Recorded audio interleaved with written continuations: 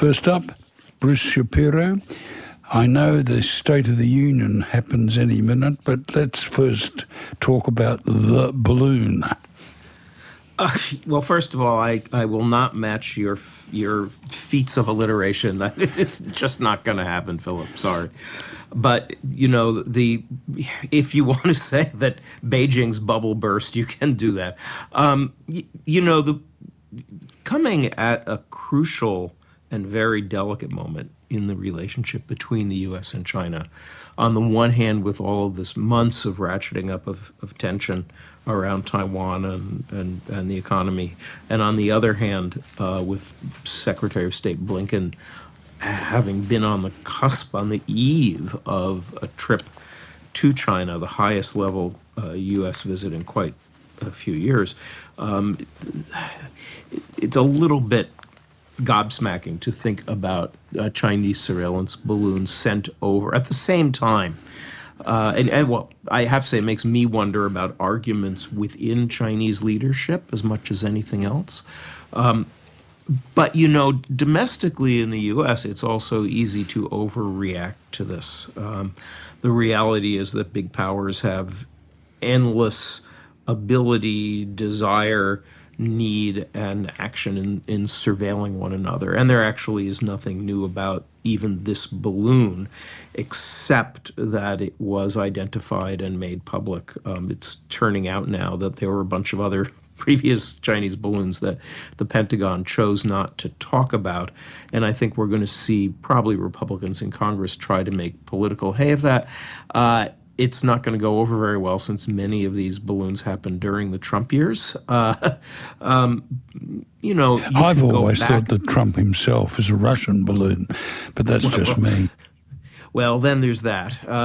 You can go back to the Cold War days of the U-2 overflights to see how the kinds of routine action that great powers take against one another, when they become public, can easily turn into political footballs, if not always political balloons. That's probably going to happen a bit in this case. My guess is, to stretch the metaphor a bit, that it's going to blow over because neither country has much of an interest in pressing its surveillance claims against the other to the wall. You said you were going to avoid alliteration, and there you've got the balloon thing blowing over. I don't know. Sorry about that. I hate to inflict my poor attempts at humor on you at this hour. But look, the fact is that China wants to preserve its ability to stay on top of the United States. The United States wants to preserve its ability to stay on top of China. The bigger surveillance issue is barely being discussed, which has been the degradation in the relationship between the U.S. and Russia and arms control, and in particular, Russia's decision over the last couple of years to restrict overflights, aerial surveillance of nuclear sites. That, in some ways, is far more of a challenge, and it's one that Washington is trying not to talk about right now. I'm talking to Bruce Shapiro, Voice of America, and Bruce is, of course, contributing editor with The Nation and exec director of the Dart Center for Journalism and Trauma at Columbia University. And for some unfathomable reason, we're talking to him in Dublin. How will all this play into Biden's second State of the Union that's not very far away? Only a few hours away as we speak. The question of relationships with China, competition with China, and of American projection of power is high on the Biden agenda, and I'm sure he would plan to speak about it. The reality is, though, that what Biden really hopes to do here is change the subject.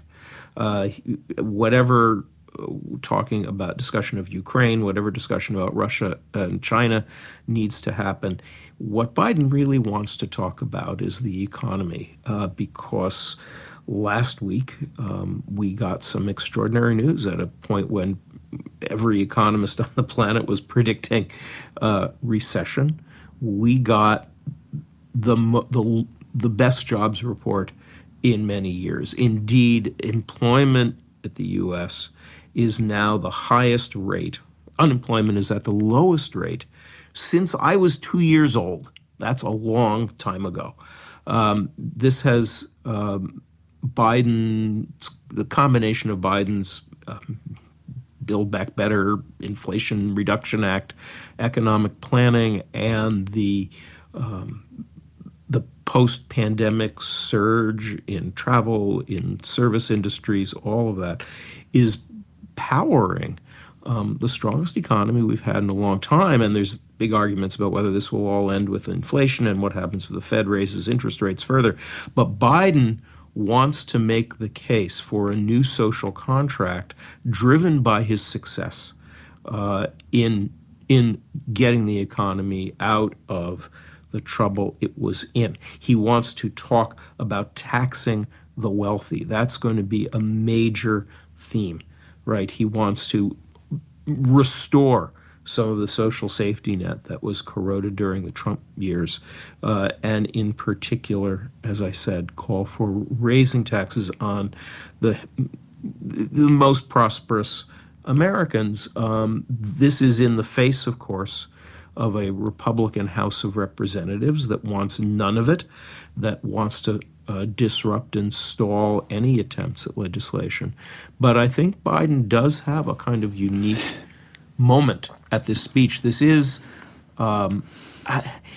he's got a Republican majority in the House that people think is a joke.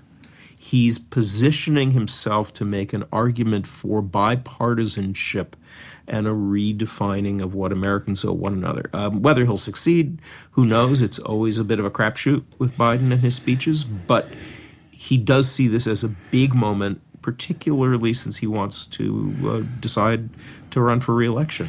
Okay, now there's talk he may travel to Poland around the first anniversary of the invasion of Ukraine. Support for the high level of support seems to be waning.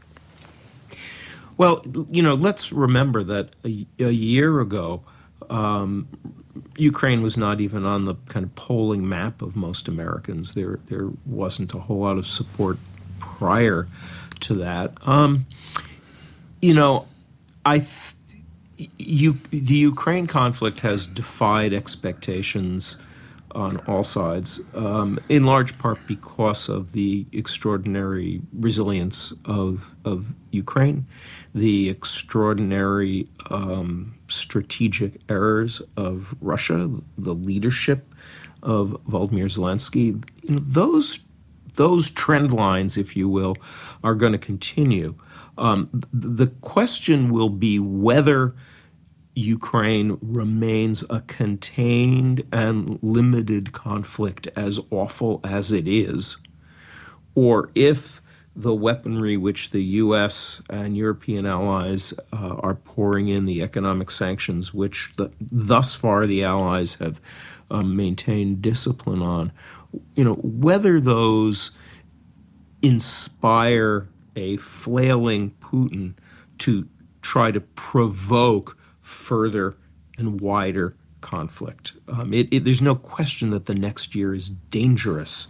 At the same time, it's hard to see how Russia is going to be any more successful this year than America was another year into Vietnam, or than the Soviet Union was another year into Afghanistan. The dynamic is very similar. Will he announce he's going to run again? Not tonight. This isn't that moment. This is a moment where he is trying to make a case that his leadership can speak for a wide swath of Americans, including critically unaffiliated and independent voters who may think of themselves as somewhat economically conservative and yet socially liberal, who have concerns about kids and concerns, about climate, etc. This is the case for him running again, and then I think we will see in the next couple of months that decision formally announced. But this will be the case rather than the announcement. We only have a minute or so left, Bruce, but The killing, the murder of Tyre Nichols must be mentioned. Well, Tyre Nichols' family will be in the Congressional Gallery. The question of safe policing and policing reform will certainly be part of Biden's speech. He is someone who has had criminal justice policy in both effective ways like the Violence Against Women Act and in ways that have come back to haunt us, mandatory minimums and so on, as a big part of his record.